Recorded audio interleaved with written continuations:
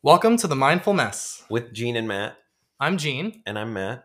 Let's make sense of our mess together. Hey everyone, this is Matt. I'm a psychiatrist who is a queer, autistic, and an ex-Mormon survivor of trauma from conversion therapy. As an empath with emotionally impulsive nature, I seek growth in managing my reactions while learning how others experience the world. And a little bit about me. I'm Gene. I am a first-generation queer Chinese American, and I'm a fitness professional working in the city. And a lot of what I'm bringing to this conversation is actually learning a little bit about the culture gap that I've kind of experienced my whole life and figuring out how to navigate my life experience through that cultural lens. And I identify as someone who's very analytical and very philosophical. But what I want to bring forth in this podcast is to learn how to bring more emotionality to those conversations and ascribe deeper meaning to the things that we experience in our lives. We feel like we both kind of bring two very different experiences, and we hope that we can impart some of that on each other in a way to find balance in our lives. Yeah, and we hope you guys enjoy the ride with us. Okay. Hi. Hey, everybody. Hey, welcome back, friends, to the Mindful Mess. It's been a minute, but we are here. Yeah, excited to be back. Yes, we had our little fall episode to just kind of scramble and wander and and I heard free roam. Oh yeah, I mean, and kind of ended up being some thought-provoking asides. Yeah, but when does it ever not, right? Yeah. Yeah. Well, today we wanted to, with episode 22, talk about the myths of mind reading. Yes, the myths of mind reading, a topic I feel shows up in just about every daily interaction, right? So, I don't know how... I'm thinking of things like, imagine a situation where, I mean, some really obvious ones, right? Where, let's say you're in a conversation, and I feel like the way that it shows up really frequently is you're in the middle of expressing a thought, and let's say the person you're talking to will be like, oh, I know what you're going to say, right? Or they'll just finish the sentence for you. Okay. That's a very literal example of mind reading. Yeah. Right? But there's also less obviously observable ways of mind reading, which happens a lot more in the sort of like internal world, which is to say, like, I also think mind reading is a lot of like when we take in information about the world around us, we look at someone's behavior and we might think that we know the reason why they are behaving or acting or speaking, expressing a certain way. I think that's also a version of mind reading that doesn't mean that it doesn't have to be like a outwardly vocalized conversation, and it can influence behaviors. What do you think? Is that... Yeah. You know what I'm saying? Yeah, absolutely. And I think that's where it can get a little dicey. Because a lot of times I feel like a lot of times when people are mind reading, it's because they're personalizing something. Or they are, it's because they're making assumptions or inferences that the other person's behavior is in some way related to them. Yes, I definitely get that. I agree with you. I think I think it can be for a lot of different reasons, for sure. Like, I also think that when you are really familiar with somebody, I think there's whether or not it's an interior expectation that we hold of ourselves, or whether it's something that's kind of like socially imprinted upon us, which is, I think, this construct that when you've known someone for a long time, that you're gonna know what they're gonna say, you're gonna know what they want, you're gonna know what they're gonna ask for from you, or you may take pride in the sense of being like, oh, I'm really good at like reading the room. I'm really good at knowing, being able to anticipate others' needs, right? Which I find myself still very much on one side of the... I find myself a little bit on the fence with that sometimes. How so? And get into that. Which is, I think there are some times in which it actually can be very useful. And then I also think there's times in which it's very much not useful. And I think it's situationally dependent. And I think it's also something that depends on the people involved who are communicating that way. And it needs to be a shared language for how to operate. Not a shared language even, a shared way of operating. Right? More than just what you say and speak. Right? So, well, I feel like we sort of carved out the shape of what mind reading is, but let's kind of define it in a very clear way. So mind reading to me is when you typically will make an assumption, or you will decide that you know what someone else is going to think or feel or say, and you either respond in an interactive way, right, to based on that assumption or that belief of knowing, or you make decisions within yourself based on the way that they without present. confirmation, without necessarily really confirming it. And I think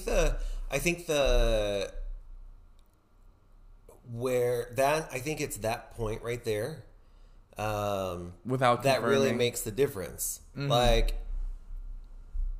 I think it's one thing to try and like use intuition and make inferences about a person's thoughts and feelings and behaviors, but to rely on that as fact, that's where there's a problem.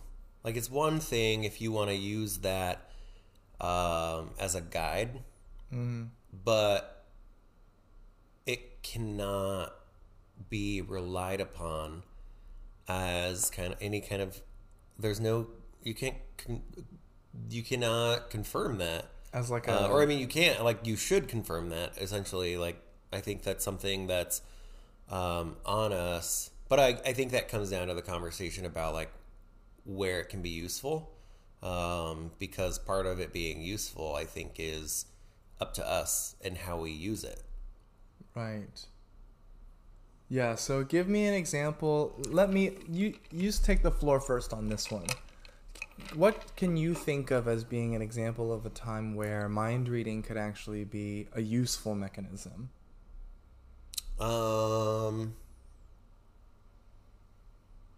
So I think mind reading can only be useful if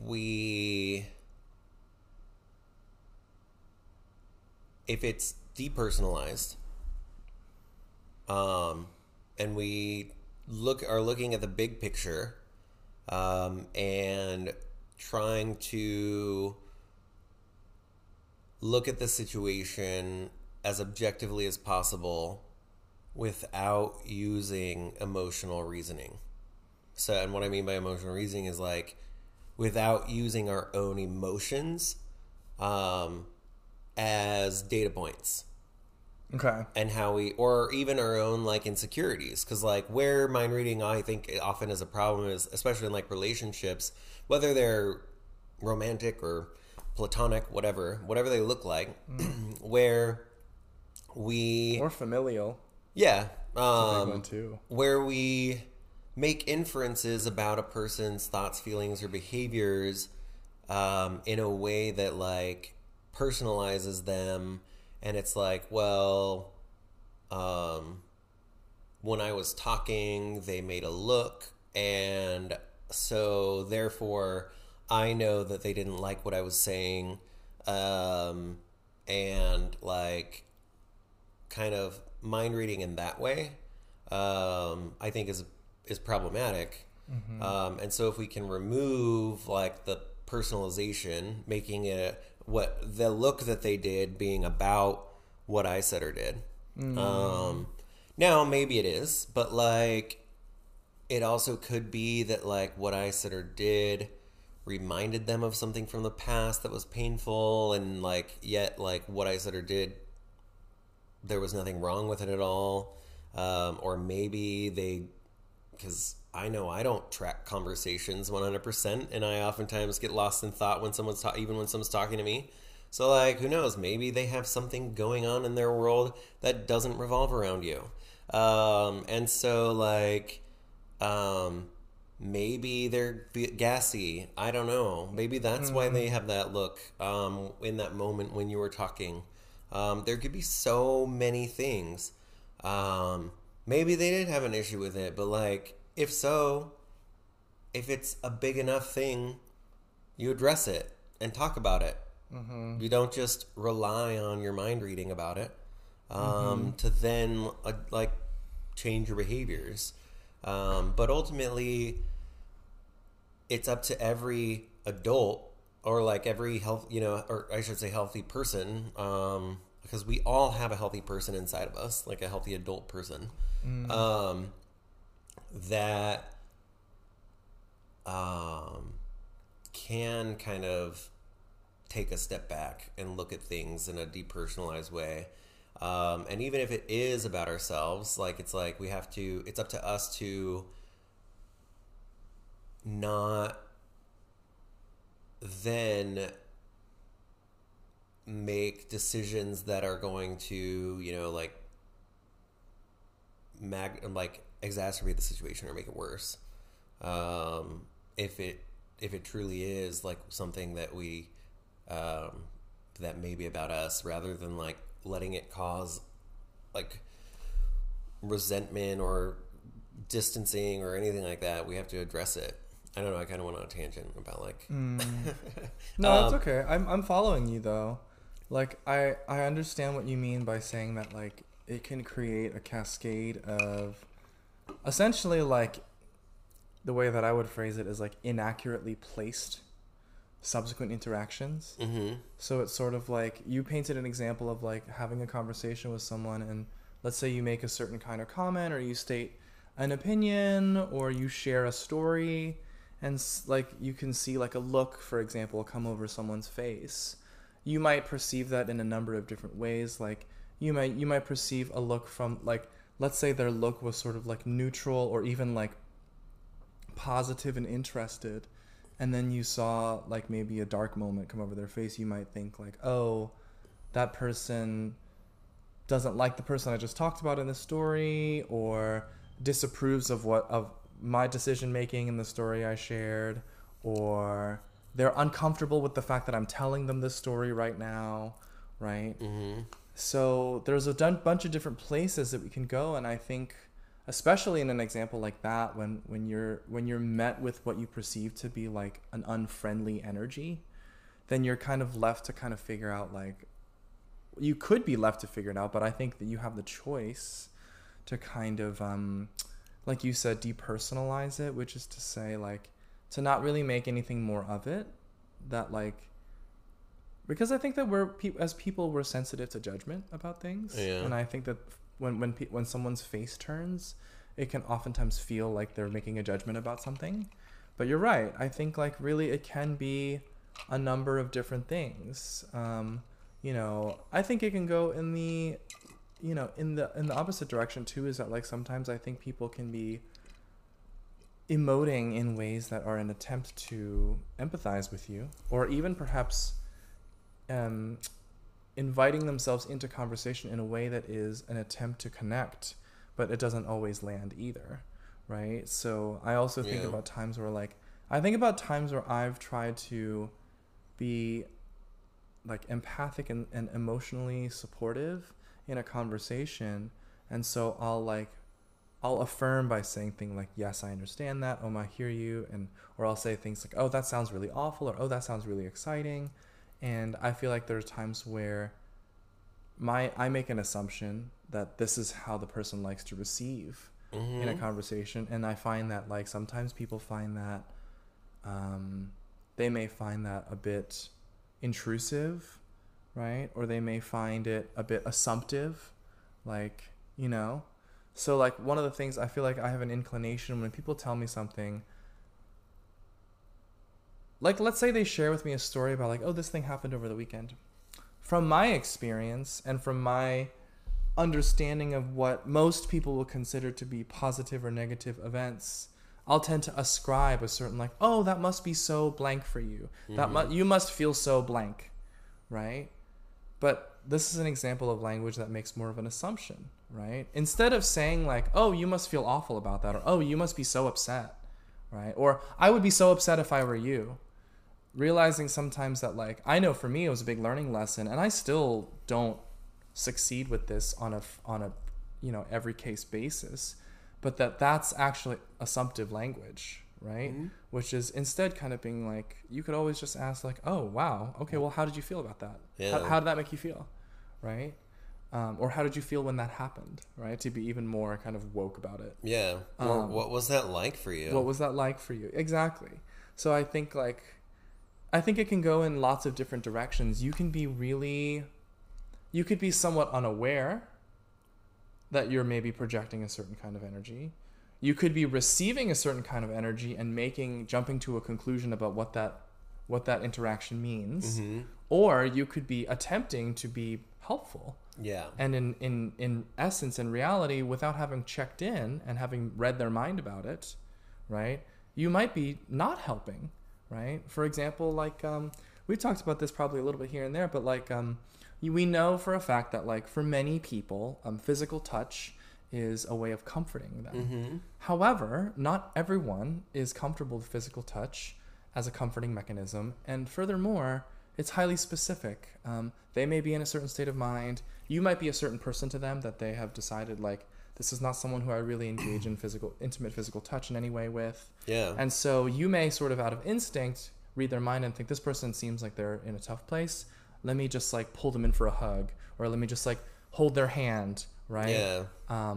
And that could be worse. And that could make things worse, because depending on that person's state, they may not really find that very welcome. Yeah. So well, I mean, I think that's the main problem with mind reading is when we're mind reading, we are looking at situations through our own worldview and our own lens. And we are making inferences purely from our lived experience. And we don't know what is like, they may have been upset by something like, really like when we said something, but like that could be because of like a past memory that was like that came up and that was uncomfortable for them. It may not be even related. Certainly we want to like check in with somebody if it seems like they're upset with something, but we can't like just decide we know how to respond to that, or like what they need, or I mean, we can like express like what we're observing. We can note what we're observing. And we can, ask, if like what it is that we are observing, and what they need from us, as it relates to that thing. Yeah, I agree with that. I think it's about like there's in any given interaction there's n+1 spaces that exist, and what I mean by that is like, let's say I'm in a one-on-one conversation with you, for like we are right now. There's my thoughts, language, emotive behavior, and then there's yours, but then there's this additional one that is the space that sort of resides between us in that moment of interaction. And I think it's about both choosing to enter that space in which there's a sort of contract of sorts, that it's important to clarify and it's important to clarify and recognize that I'm going to go into that interaction with a certain level of bias or a certain level of previous mind space, and that you're going to also bring the same, but that we're coming in there and kind of I suppose it's a bit of like, I think of it like there's a dance to it, like there's a flow to it, which is kind of like, I mean, we all do this, I think, in, I would say, somewhat, like they've become so automatic that they don't really serve the mechanisms of conversation the way that they probably could be. What I mean by this is, like, you know, when you talk to someone, you typically say, hi, how are you? Right? Like, hello, hey, how are you doing today? And that, like, I think we take that for granted. Most of us probably code that as just like a reflex at this point. Yeah, I think that's something that's been challenging for me, because a lot of times they're not saying that with a question mark at the end. They're saying it as a statement. It's just kind of like a hello is too short of a phrase, so I'm going to say hello, how are you? As just like, as just a way of greeting. But, you know, if we, you know, take something as simple as that and dissect it to the nth degree, you know, you could argue that, like, this is an opportunity for you to go in, like, when you exchange the hello, how are you, it's an opportunity for you to gauge the other person's mindset a little bit and kind of being like, is this person having a good day? Is this person having a tough day? This will help really guide the conversation. But instead, what I think, like, what it is now is it's sort of like, hey, I'm good. How about you? Oh, yeah, I'm good too. Okay, good. Now we got that part out of the way. Now I can focus on saying whatever I need to get from this person, right? Especially in today's world where I feel like it's just kind of demand. It's very, to be fair, I think that in matters of, like, you know, certainly in matters of work, it's very much just like, we say that to just kind of say it. Usually it's like, I hope you're well. It's like, and which drives me nuts, because it's like, if you really hope I'm well, wouldn't you be inquisitive about my well-being rather than just saying, like, hope you're well, but I actually don't want you to tell me. So we're just going to leave it. That's the fluff I'm going to start my email with. Sure. And then I'm going to, like, go into what I need from you. Yeah. And I just, like, just get rid of that part. Like, I know that you aren't actually you probably even just have a quick phrase where you can just be like, or your computer, you're like, start to say hope, and then you just have to hit tab to finish because your computer's predictively knows what to put there. Like, it's not like you're actually thinking about how well I am. Sure. Yeah. I get what you're saying there. We're kind of going off of mind reading, though, I think. But. I think it is. No, it is. It's still relevant. Yeah. I think that it's like, I think it's a small way that most of us don't even think about it. Now, granted, is that going to change anytime soon? Probably not. Like, I don't think we're saying, like, oh my gosh, all of a sudden you have to start treating work emails as like, oh, I want to hear about, like, your kids. Oh, no, I don't even want that. Like, just get right to what you want. So you're saying I don't even need you to say, like, you don't need hey, to Matt, just be like, as if you're texting me. Just, like, send me an email like that. You don't need to feign. You can fit it in the subject line. Why even bother with the body? Fair. Just, like, get straight to the point. Yeah. Right? Yeah, I think it's a cultural thing for sure. Like, I think there's people out there who, as empty as it is, it still feels like it feels like a comfortable and familiar mechanism for them. So it's sort of like, it just, like, softens and creates the space of, like, okay, like, this is what we say at the beginning of a conversation, you know. And some folks, I think, will run with it and be a little bit more like, no, I'm actually going to answer that question, you know. Which, I guess, if you're the person asking, be prepared. Be prepared for people to, you know, maybe, I mean, certainly if you ask me, if I'm having a hard day,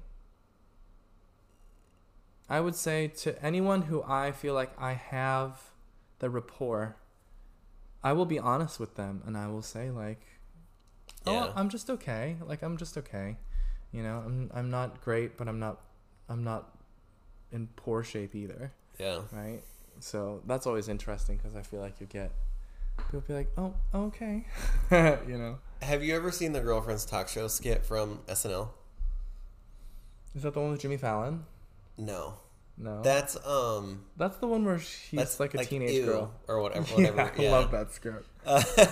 It's so silly. But... Yeah. No, Girlfriend Talk Show was with Adie Bryant and Cicely Strong.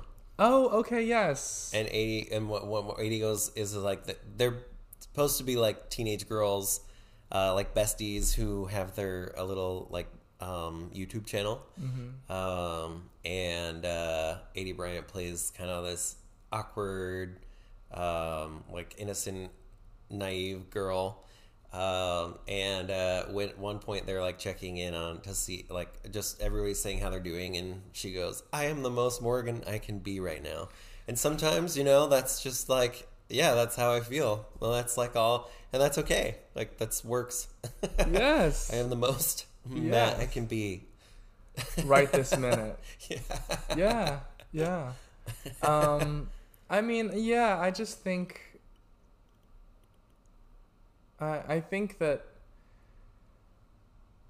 I don't know what I think. I think that like people use mind reading as I think people use it as a cognitive like tool. Yes. I think they see it as some folks see it as a flex of their intelligence. It's a sort of badge of how well you know someone. Do you know what we call it in psychology? What do we call it in psychology? A cognitive trap.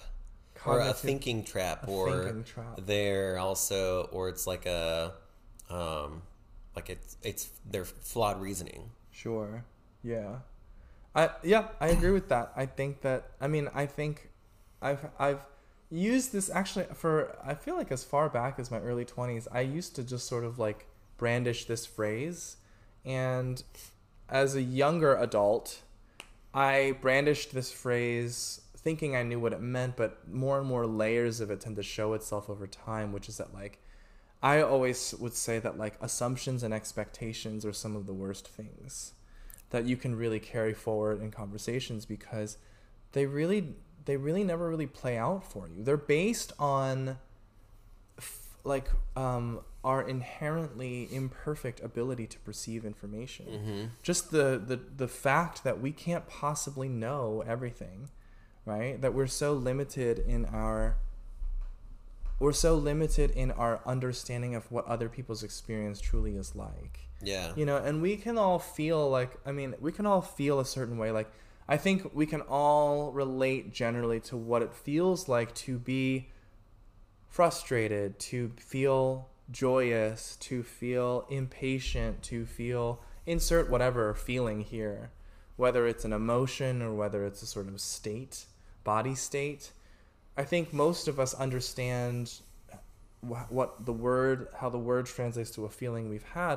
Mm-hmm. But what we don't understand is that everyone experiences those things at different levels, in different ways, in response to different situations. Yeah. And I think that's where the mind reading starts to become a pitfall, because you're going to be lensing what you think that person's doing based on your experience of the world. And that's just like, you can't necessarily operate that way. Because everyone does experience things differently. Mm-hmm. Yeah, like for me, a lot of time, especially neurotypical people, they tend to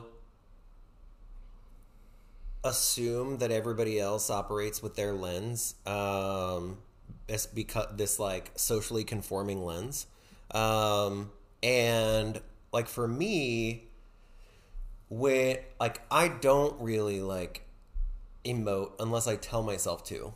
Mm-hmm. And so like when I'm in a conversation with somebody, it might be kind of like you're on a video visit and experiencing a lag, because like you might say something and not see any reaction on me until like in my head I'm like, oh, you're supposed to make this face, and then I'll like make the face, but it might not be timed properly. And so if somebody's like making inferences based on my reactions, I also might not have been making the right face, because like I don't always necessarily like, as if there was such a thing as the right face. There's the face that is like societally defined as the most appropriate face to be making in a given situation. This is a good story, I should smile or laugh, you know what I mean? Or this is a time of this is a time when this person is expressing frustration. I should furrow my brow and like, Yeah. oh, I also disapprove of this person's actions. You know what I mean?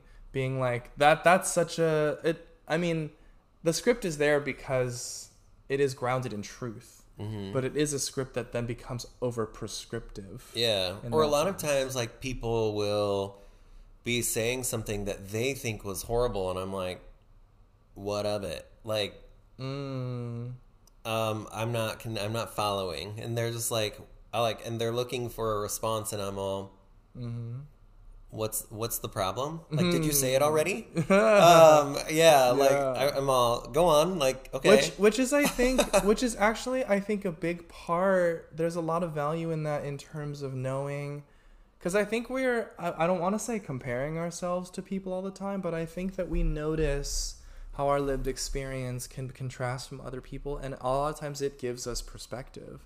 So like an example I think of when you say something like that is someone being like, you know, someone coming to you, let's say they want to confide in you and tell you a story of something that was like so awful that happened to them that day, and your perception is like, where did you get to the part where the problem happened? This might be like, you know, I don't know, that conversation could go a number of ways at that point, but one way I would imagine it could go is that person kind of being like, maybe I made a really big deal out of that and I like didn't need to, right? Or it could go on the flip side. You as the person who doesn't see it as a problem being like, oh wow, like that seemingly small behavior, that seemingly non-problematic event seemed to really distress this person. I wonder if there's situations in my life where, you know, like it makes us realize like, oh wow, like I wonder if like I've been subjected to something like this and I didn't even realize it was happening. So like you see, it can happen a number of, like there can be some learning there in either direction. Yeah. I think more often than not, what I find is that like people a lot of times end up making something into a problem because they've mind read, or that they think they're mind reading, but really they're just like applying their own like problematic past as like a way to, it's like a metric. Yeah, like I think if somebody, like I've had times where, I mean, because ultimately I'm hearing people tell me about problems all the time. Yeah. And so like same. Yeah. And so like if sometimes they'll tell me something and I'm like, wait, help me connect how you went from like what your boss said about your performance to that meaning like they think you are a terrible employee. Like help me make that connection. I'm like, wait, like walk me through it. And then like, and a lot of times it's like somewhere along the way an assumption was made. Yeah. Right? Or something was perhaps blown, something that happened that existed outside the reality of what transpired, let's say. Right? Or let's say like words were exchanged and then it became like, oh my God, I'm having an anxiety response, and was like, as I'm hearing the words or something like that. Yeah. Right? Or they experience guilt or something like that, and it colors, it puts like a certain kind of filter over the situation. Yeah, I was just gonna say that that's something I wanted to like touch on a little bit, is like what is the negative consequence of mind reading. And I think you're touching on this right here, is that like we may jump to our reaction may be, if we make an assumption in that moment and then we behave and respond on the grounds of that assumption, then the interaction starts to go awry. And it's no wonder conflict can escalate rather quickly and in a rather disproportionate way, because then one reaction starts to lead to another, and then another one to another one, especially when people start to get emotionally charged in the moment. And then the other person's going to be inclined to react in that emotionally charged way as well. Well, and I mean, more often than not, when we act on an assumption that we haven't confirmed, we end up making it so. Oh, I see what you're saying. Because if I It's sort of start like- to behave in a way, if I start to behave or adjust, my behavior changes based on my assumption, like let's say my assumption, my boss gave me some feedback, and I'm assuming that they're like they're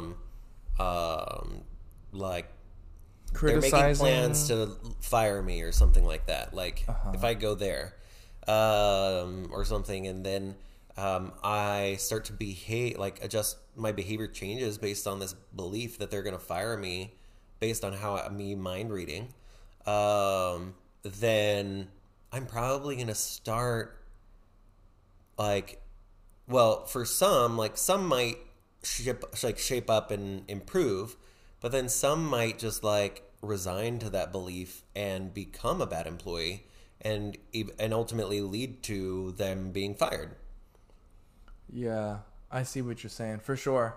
Like it will, it's like if you experience a certain kind of reaction to something, it even if it's not grounded in like the fact of the matter or whatever, the like let's take that example that of someone giving you sort of like, let's say you're working with them and they give you like a constructive criticism, and you sort of take that to mean that like you're failing, or that you are a failure, or that you've done something wrong, and you start to react in defense because you fear for something like that. Then you react in defense, or maybe you believe that narrative about yourself, and you start to kind of feel your performance suffer in that situation. Then in essence, what you thought became truth, right? Instead of maybe checking that and kind of being like, is that really the case? Do I have the choice to kind of engage in that thought in that way? Or is it possible? I mean, this is like very like cognitive behavioral kind of work, which is sort of like when you think, as soon as you think something, you are telling yourself something. You can ask yourself, is that true? Like, is that actually what happened? Or am I telling myself a story? And then what I tend to think about next is, can I think of any other alternative reasoning to explain why this might be the case? Or is it the case that none of what I've told myself is true? Yeah. Right. Well, I think I like the way that like ACT does it, or acceptance and commitment therapy. The way that they look at a thought is, we can look at every thought kind of like it's just a piece of information that we can kind of take in isolation and look at it, and then use the other data that we have related to the situation. We can also check in and be like, how much of this thought is related to my past, and is being, and how much of it is like being inferred because of my past experience. And then if I like use all of the data that I have, like the context of the situation, then ultimately from there, I still only have an inference. I still only have a guess, my best guess. Now, if it's not about anybody else and it's just about me, then like I ultimately then we're not getting into mind reading. But like, so if it is about somebody else, from there I still just have my best guess, and I can confirm that with someone before I act, which is a good way to do that. Or I can look at it in a way where I ask myself, like, is this helpful for me to even give any more time to, or like to believe? Is it helpful for me to believe this? And if it's not helpful, like, is there something I can do with it that would be helpful? So, like, yeah, confirming. Can I take this thought and then go confirm it with someone? Or, like, check with somebody to make sure that that's accurate? Or, like, if I choose to believe it and make it useful, so, like, let's say, like I was saying, the example about, like, a boss who gives some criticism. Like, do I take that, my belief that that could mean I'm about to be fired, to then correct, like, change my behavior in a way that makes me that future less likely? Or if I truly do, based on all of the evidence that I have, or maybe they are doing a lot of, like, downsizing, maybe, like, so maybe really, like, my inference is that something is coming, based on something my boss said as I'm seeing all this other stuff. Then you make that useful and start to look for other jobs. Or, like, instead of, like, what a lot of times people will do is they become so overcome by the negative thinking, that they engage in ways that don't serve them. Yeah, I think that's true. That may, like, for example, they may not necessarily engage in that situation differently, but they may respond in other ways. So, for example, like, let's say that starts to create a very, like, self-harming esteem or, like, self-harming view, right? And then what happens is maybe they engage in, like, coping behaviors that aren't healthy for them. Mm-hmm. So it could be, like, neither the whole, like, they may not necessarily be defensive with their boss or have anything be affected at work in that direct way, but they may, as a result, like, fail to take care of themselves. Yeah, start hitting substances more. Or yeah, exactly. Or start, like, using substances to kind of deal with those negative emotions, right? Those emotions that are kind of left a little unchecked. So one thing I want to think about is, anytime we talk about, if we are talking about a certain kind of model not working, we've been alluding a little bit to, like, what it would look like to operate differently.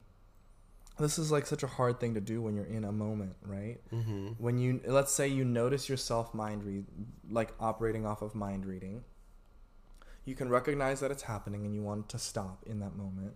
So what you do is rather than move forward with that, you clarify, especially if it's in regards to another person, right? So this would look like a lot of the, like active listening techniques that you hear about nowadays, which is to, like, rephrase and mirror back what you've heard, like, to take it in, process it, and being like, what I'm hearing is this true? Mm-hmm. Right?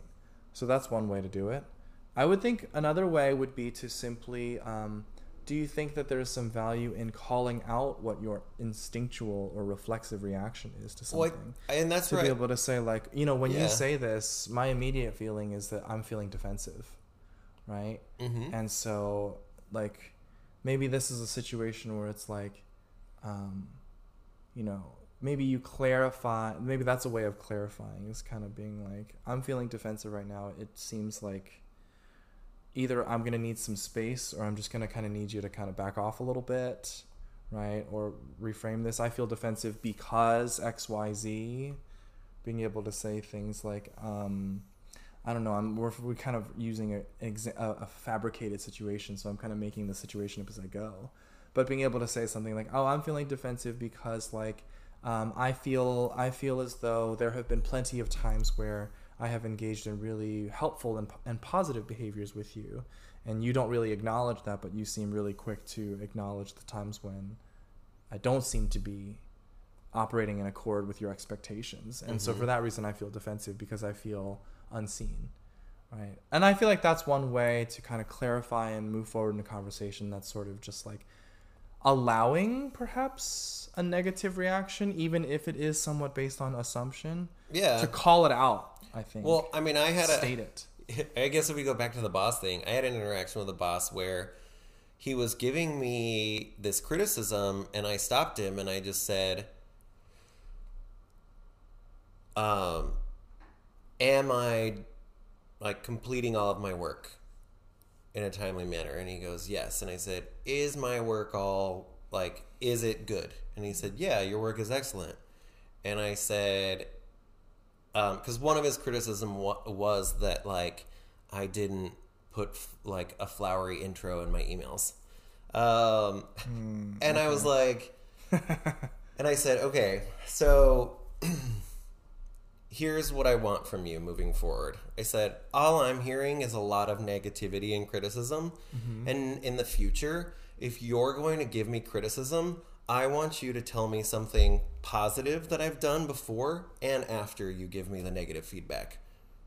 So you were asking for a compliment sandwich. Yes. Okay. So I said, in the future, I want you to tell me so that I know that like that this is, and I told him, and I was like, and I want it to be constructive. Mm-hmm. I need you to tell me like how I can change that in a way that works for you. Yes, that's important. So like we had actually in one of my recent classes, I'm studying performance management at the moment, and we had actually a chunk of time dedicated to talking about providing feedback and the compliment sandwich. Mm-hmm. And we were kind of contesting whether or not a compliment sandwich really works or not, right? And I actually provided the viewpoint that I think that balanced feedback is important because it provides an acknowledgement. Yeah. That helps to balance between positive and negative. Yeah, I need to know what I'm doing well so I can do more of it. Yeah. And I think that it's interesting because some of the opponents of that stance kind of felt like there was, on the flip side, there can be sort of a disingenuous aspect to that, or disingenuous kind of tone, which is that like, oh, I have this negative thing to tell you, so I'm going to like come up with something positive to sort of like buffer it. And people use it as almost like to butter up the person receiving it before you give them. I think that that's probably true in some cases. I think that honestly, if people use it that way, then that's the way that it comes across. Yeah, if you genuinely can't find something positive, like that's an issue. Right. But like if you're the type of person that it feels ingenuine to say something positive to someone, like that's a you issue. Yeah. I think it's fair. Like, I mean, let's say it's something like this though. Let's say you turn in a paper to it, like in a class, and your teacher is like, they say something like, you did a great job with making sure there were no spelling errors, but I felt that your paper really didn't quite hit the mark in terms of la-di-da. Well, I don't think there should ever be a but. Right. Because but would negate anything that you just said before. Okay. So, all right. So maybe the word and, right? If I hear what you're saying about not using the word but. I think my example, I'm still providing an example that I think is sort of demonstrative of this, which is being careful as the person giving that feedback that you don't create some sort of like, that you don't just sort of exploit the model and understand the spirit of the model, which is that your listener is going to be more receptive to, I think that they'll be more receptive to is genuine thought, mm-hmm. detailed information that is presented in a way that is, it's pretty clear that you are of a positive intent, right? Yeah. Which isn't always going to be like there's other factors that play into that, like the nature of the relationship as well. The quality and the trust, underlying trust in the relationship is also a part of that, mm-hmm. right? And I think that knowing how to be specific, that's some of the takeaways from that conversation is like, the feedback is to be directed at the behavior or the work, not a judgment of the person. Mm-hmm. And also that it should be detailed and clear exactly what the feedback sort of is. And furthermore, the often missing part of feedback is a combination of either suggesting, if you think you have a better idea, of really laying out what that improved behavior or response looks like, or being willing to work together with your listener, your receiver, to work together to figure out what that looks like. Yeah. Right? To say like, hey, instead of it kind of being like, just saying things like, I'm really concerned about your work lately. Being like, what does that mean? Yeah. Or even being able to say, you say, this is what I'm observing. Saying things like, your language is too harsh in your writing. And being like, okay, but the thing about it is like, what about it is too harsh? You need to point out. Yeah, I need to know. Yeah, tell me where. And then furthermore, what would an example of making that language look less harsh look like? Yeah. You tell me what would come across as less harsh, or I can certainly brainstorm with you ways to improve upon this specific topic at hand. Yeah. So I think to kind of bring this all around a little bit, it's kind of like clarify, confirm, be curious, right? I think it's also important for that person, for that person who's giving the feedback to be able to like recognize and acknowledge when it's more just their own preference. But yeah, if you are the boss, let's say in that situation, or, well, no, I mean, even just in life, like if we're going back to like boundary setting, this is how I like something, I take issue when someone tries to tell me that this is how it should be, or like this is normal, or like this is like the way, like kind of a generalized expectation, when it's just like, this is your preference. Like that boss I mentioned, like with him criticizing me about emails, ultimately I just countered and I was like, okay, what I need you to do is stop putting that on me as if it's something that is like, as if your expectation is anything other than your own preference. Like I will do it while I'm working for you because it's your preference, but don't try to tell me that it's the way things should be done. And his like response was like, well, no, it is. And I said, no, that wasn't a question. Like, do not treat me as if like your way is the way.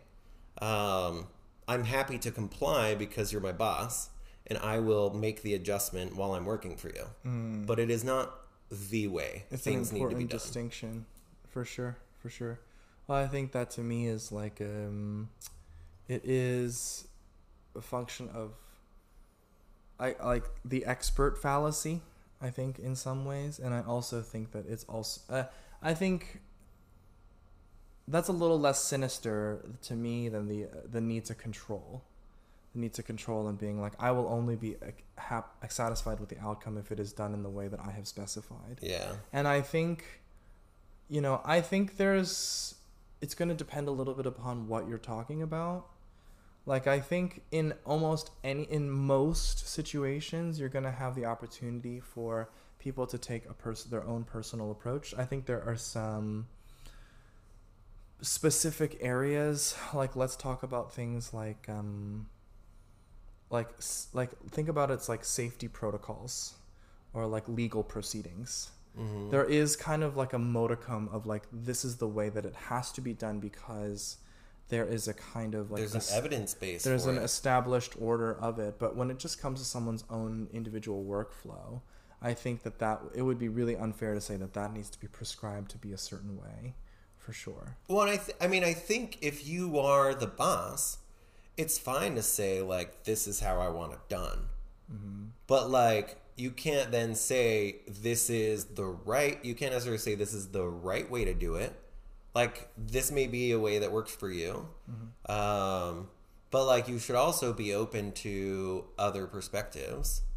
Yeah. And so, yeah, I think, that's where like I had the issue is like, cause yeah, sometimes we're also like that mind reading can be we also start to then mind read from this place of like social conformity. where we believe that it's like social norms are the way. When it's like, no, like, not necessarily. Yeah. I think for me, some of the big takeaways from this is like, number one, like, mind reading is,